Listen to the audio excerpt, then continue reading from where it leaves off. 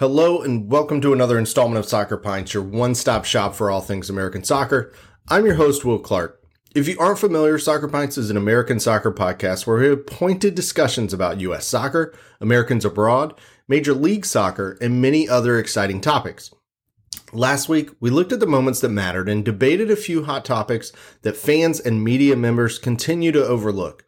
Whether it was Brenden Aaronson deserving to start for the national team, Josh Sargent needing to be in the national team, or Jesse Marsch becoming our next manager, we had to put each into the proper context before making a rash opinion on any topic.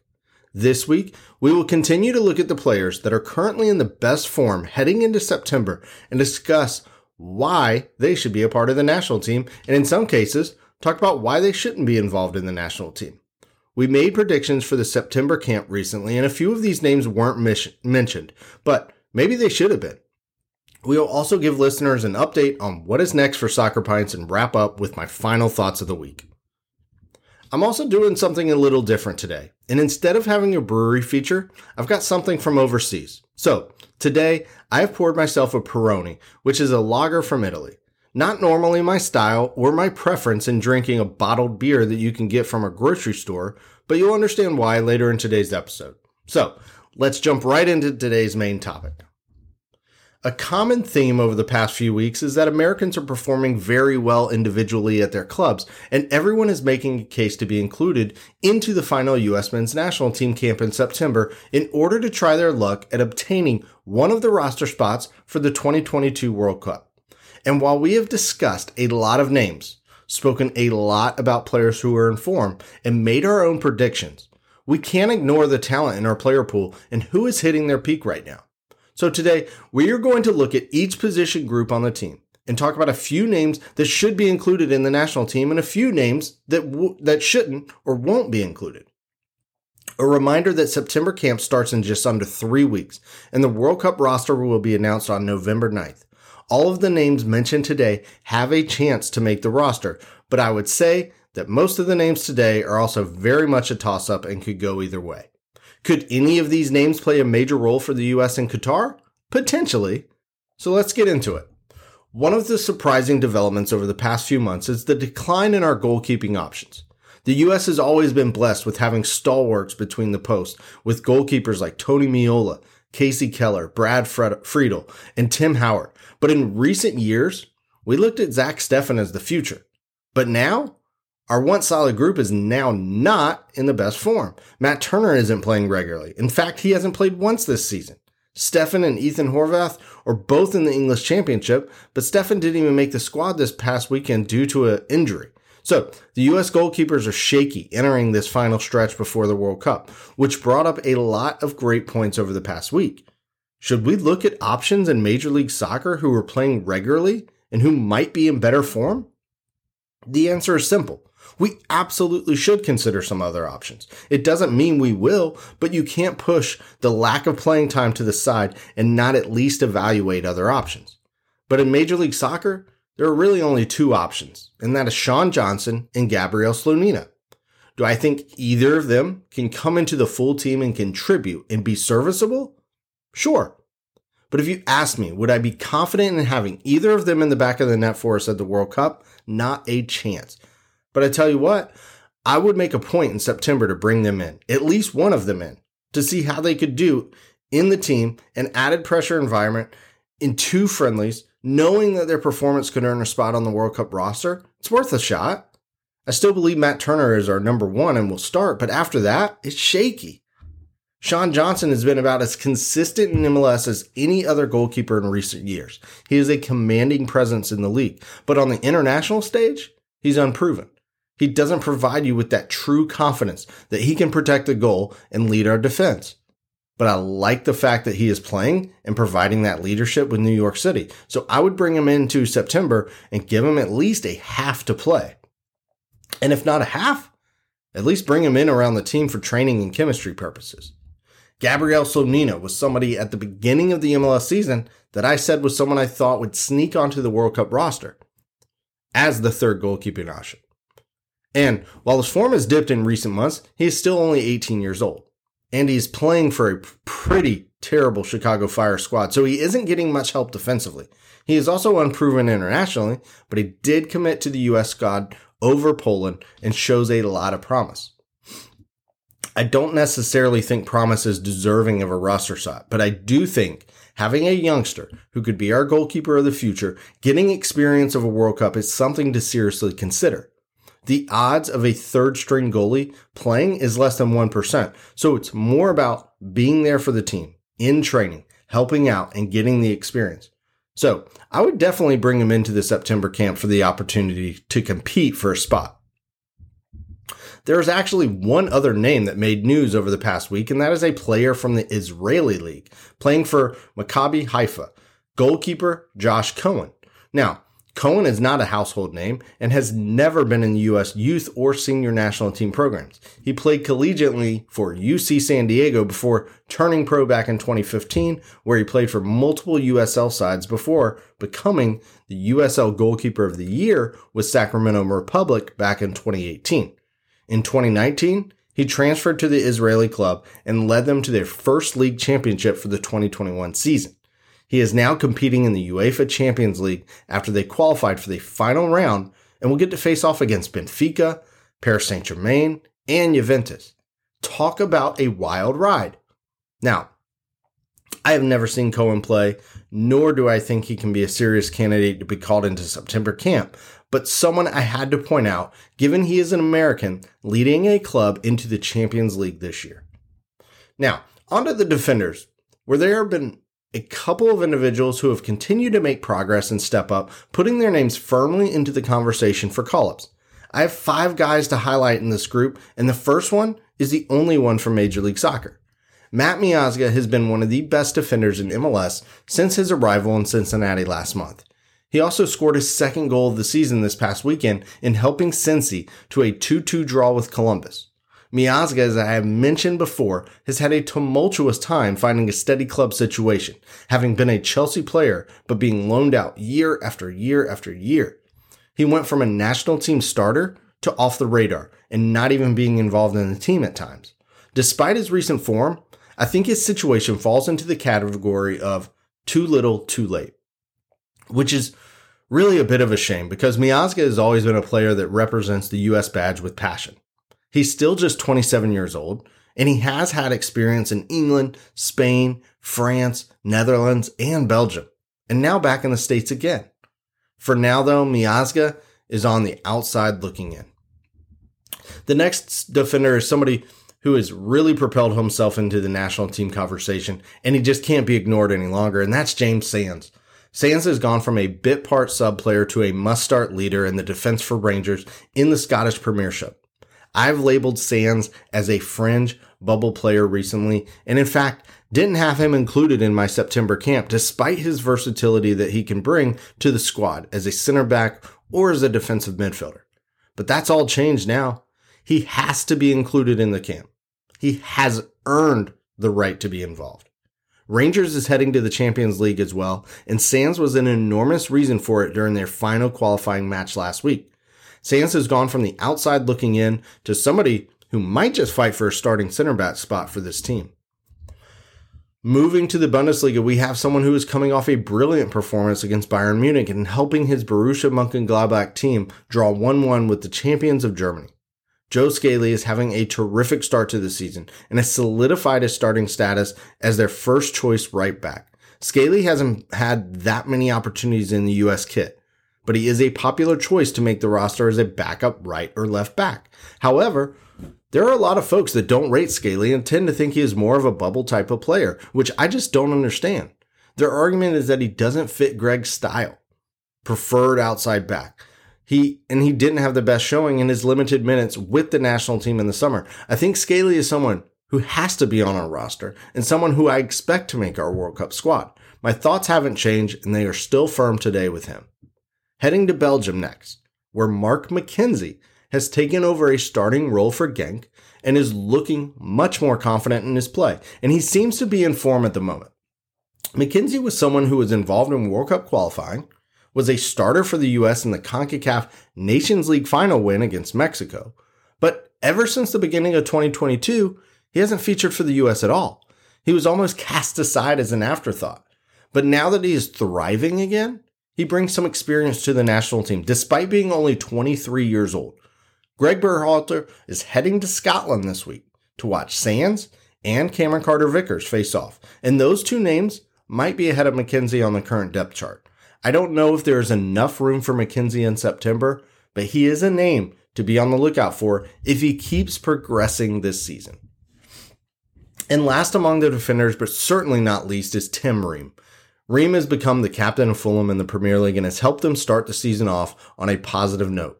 He plays alongside fellow U.S. national teamer Anthony Robinson and has a lot of familiarity with Greg and his staff. And while Ream is riding the highest of highs right now in his career, he has been another player on the outside looking in for quite some time. He has made 46 appearances for the national team and even scored a goal back in 2016 too. But he has never been a serious contender for this current group. Could that change given he is leading a Premier League club from the center of defense where we have question marks at? The closer we get to September camp, the more I feel Greg almost has to bring in Ream. If anything, it gives us a steady locker room presence, leadership, and someone who knows what it takes to win at the highest level. Do I think he fits this team and the tactics that Greg wants to implement? And do I think I would trust Ream starting at the World Cup? I won't go that far in declaring yes or no there, but he deserves at least a chance in September. Now, looking at some midfield individuals that need to be discussed, I have 5 names to discuss that have put themselves on the national team radar again. Each have featured for the U.S. previously as a senior or youth level, and they are all trying to claw their way back onto the roster for the World Cup. Up first is a guy who was supposed to be with the U.S. squad this past summer, but had an injury push him out at the last minute, and that's Djordje Mihailovic. Djordje has been in the news recently as he just completed a transfer from FC Montreal in MLS to AZ Alkmaar in the Netherlands. He will remain with Montreal for the remainder of the MLS season before moving to AZ in January. Djordje has reignited his career since moving from the Chicago Fire to Montreal back in 2021, and he is in the best form of his career. He is someone who made his first international appearance for the U.S. back in 2019 and scored with one of his first touches.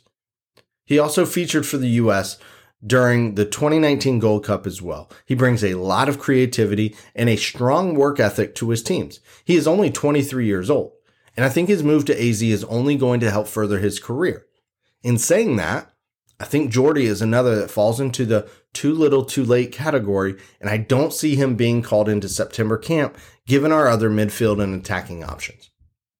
Sticking to MLS players, another midfield winger option who has always been in the national team conversation and is someone that fans cringe about every time they see his name called in, and that's Paul Arriola. At 27 years old, he has been a regular member of the national team since 2016.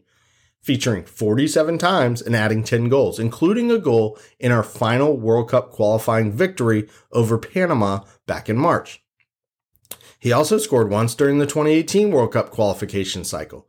My point is, as much as people cringe seeing him called up time and time again, he fits into what Greg wants to do, and he is a team player. He works extremely hard. He can run for days, and he usually finds himself in the right place at the right time in that attacking third. However, I still believe he's a big liability for the U.S. defensively and from an international perspective. You might hear that and say, well, Will, you just said he has featured 47 times for the U.S. How is that a liability from an international perspective? He hasn't had much exposure internationally outside of CONCACAF. I do not think he would be able to compete against bigger countries like England and Wales compared to how he performs against Panama and El Salvador. Looking at our current player pool and our winger options, I don't see any way for Greg to rationalize bringing Arriola in and leaving someone else out. Up next is a guy who was with the Barcelona's youth system for many years before leaving last season for Marseille in France in search of first-team playing time. However, 3 weeks ago, he was loaned out to Olympiacos in Greece and seems to be settling in well. Conrad de la Fuente has been one of the most exciting prospects in the U.S. youth setup for many years. Now at age 21, he is looking to climb back into the U.S. radar with his loan move. And he's made 3 appearances for the senior team, but given his lack of consistent playing time over the past year or so, he's fallen down that pecking order.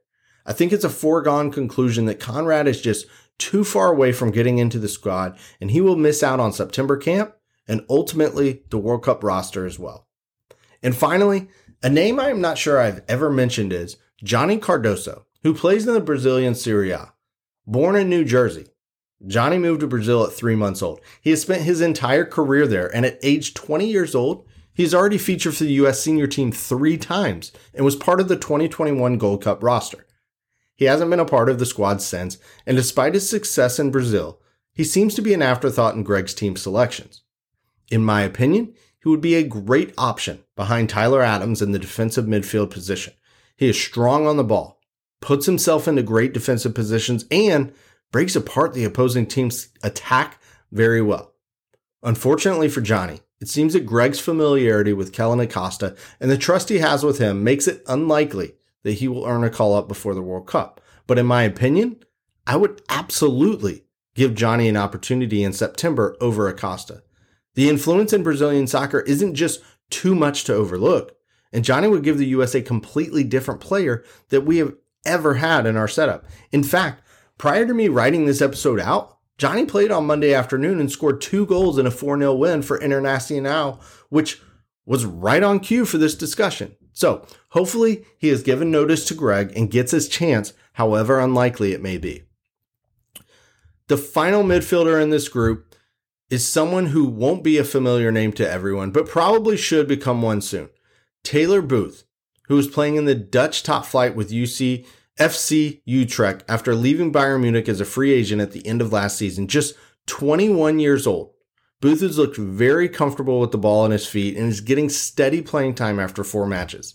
He was teammates with Malik Tillman and both needed moves away from Bayern for consistent playing time, and Booth seems like he might have found the right move to the right league. He has never featured for the U.S. senior team, but he was called up for a friendly back in December, so he has been on Greg's radar for some time. I doubt it's a name we see for September, but remember Taylor Booth's name for the future. And now, on to my final group, and that's the strikers, which continues to be the hottest topics for roster selections. And for once, we have just about every single potential prospect scoring goals and performing at a high level. So going right into it, the name last week was Josh Sargent, and once again, he gets the start and scores the game-winning goal on the weekend. I know I said last week not to anoint him the starting striker for the U.S. or the favorite to lead our attack, since he's been off the radar for a while, but it's hard to argue against having him in September camp to see how he integrates back into the squad. I've been able to see his recent play, and I can't find any reason why he shouldn't be a favorite to be called in. He is performing exactly how we thought he would when he rose into the professional ranks, and his pressing style, his hold-up play, and knack for scoring goals is too good of a fit. It's funny how scoring a couple of goals and playing consistently can build somebody's confidence, but Sargent is playing like someone who believes in themselves again, and that's great news for the U.S. Sargent will be there in September. Turning to Turkey, once again, we have Haji Wright scoring for fun. He had another 2 goals on the weekend and just keeps building his resume in the Turkish Super League. But I keep asking these questions. Does Haji fit the way Greg wants his team to play? And can he translate his club form into the national team? I want to believe he does. I want to believe he can. I want to believe he can be a true number 9 for the U.S. national team. I think his familiarity with Christian Pulisic and Weston McKennie and others from the U.S. youth national teams helps him out. But I still have the negative reviews that Greg gave about Haji after the summer camp. And I can't shake that out of my mind. It was very direct, very pointed, and it didn't feel like a manager who would be calling a player back into his next camp. So unfortunately, I don't think Haji, despite his form, is going to be included in September. Another player who is similar to Haji in style and in form right now is Jordan Pefok. He continues to excel in the early Bundesliga season, adding another 2 assists in Union Berlin's 6-1 victory on the weekend. He is playing full of confidence and hasn't had the early struggles that some players have when switching leagues. I predicted a breakout season for Pefok, and he is proving me right with each performance. Regardless of style of play or tactics, you still need a true number 9. Target strikers in your squad. And Pefok should be our option in that role right now. He absolutely deserves to be called into September camp, and while I know he hasn't been able to find the same success in his brief U.S. appearances, he is taking his game to the next level and should be able to showcase that soon. For me, if you are picking today, Pefok is in the squad without a doubt. Speaking of Germany and strikers, I mentioned his name last week, and it's Ricardo Pepi. He did get a start for Augsburg on the weekend, but was subbed off after 54 minutes. He just looks like someone who is hurting for confidence and seems like he is struggling to adjust to the Bundesliga. He still does a lot of things to like it, but as a striker, your job is to score goals, to create goals. And if you aren't doing that, you aren't going to play. Pepi still has a ton of talent. He still has a lot to offer. If he were included in Greg's plans despite being out of form, I wouldn't be that upset with the decision. I would trust that Greg believes he can contribute in some way within the U.S. squad. But I also believe he has played himself out of the September camp and completely out of the World Cup roster selection right now. And finally, our MLS striker who is yet to make a national team appearance, Brandon Vazquez. He's a very hot name right now, and he added his 16th goal over the weekend for Cincinnati. Do I think he is deserving of a call-up for the national team? Sure. Do I think September is the time for him to be called in? No. I don't think it makes sense to include him into the final camp just because he is scoring goals in the MLS. And that is not a knock on his abilities. But if you go and watch him, the goals he scores are your true poacher type of striker goal. He reminds me a bit of a Brian Ching from many years ago. He was going to score goals in MLS, but very few and far between in the national team against bigger international competition. Brian Ching was a great striker. He scored over 120 goals in MLS. He scored 11 times for the U.S. in 45 appearances too. But the best team he ever scored against was Jamaica, followed by Honduras or Trinidad and Tobago or even El Salvador. Not exactly massive competition there. Now, I'm getting away from my point here with Vazquez, but he just doesn't possess enough traits for me to include him in our current plans and setup, and I wouldn't call him in at this point. I suspect we won't have too many surprises or new faces for September. These are the final preparations before the biggest tournament in the entire world, and you can't just bring in a bunch of new options for the sake of it. There has to be some type of strategic or methodical approach to the formation of this final roster.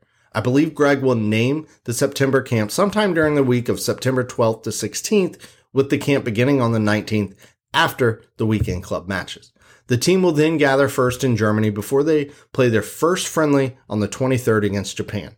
With that being said, I want to transition into what is next for Soccer Pints and what you can expect as a listener. With September about to start, things are just going to keep picking up more and more, and the same is true for me here. I mentioned a couple of weeks ago that I would be traveling a lot this summer, and my final adventure begins later this week, as I will be heading to Europe for a couple of weeks, which is why I have a Peroni in my pint glass today and not a solid craft beer from a local brewer. I figured I had to give an ode to Europe since I am heading there.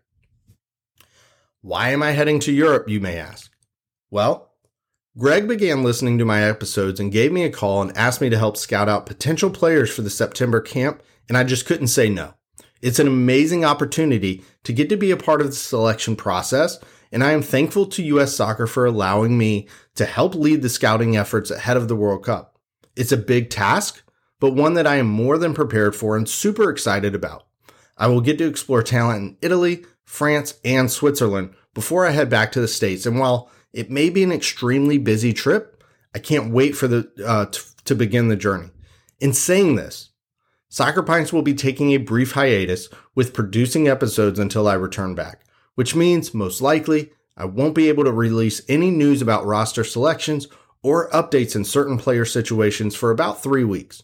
I will still do my best to provide updates via Twitter and Instagram, but I can't commit to a new episode until the September camp officially starts.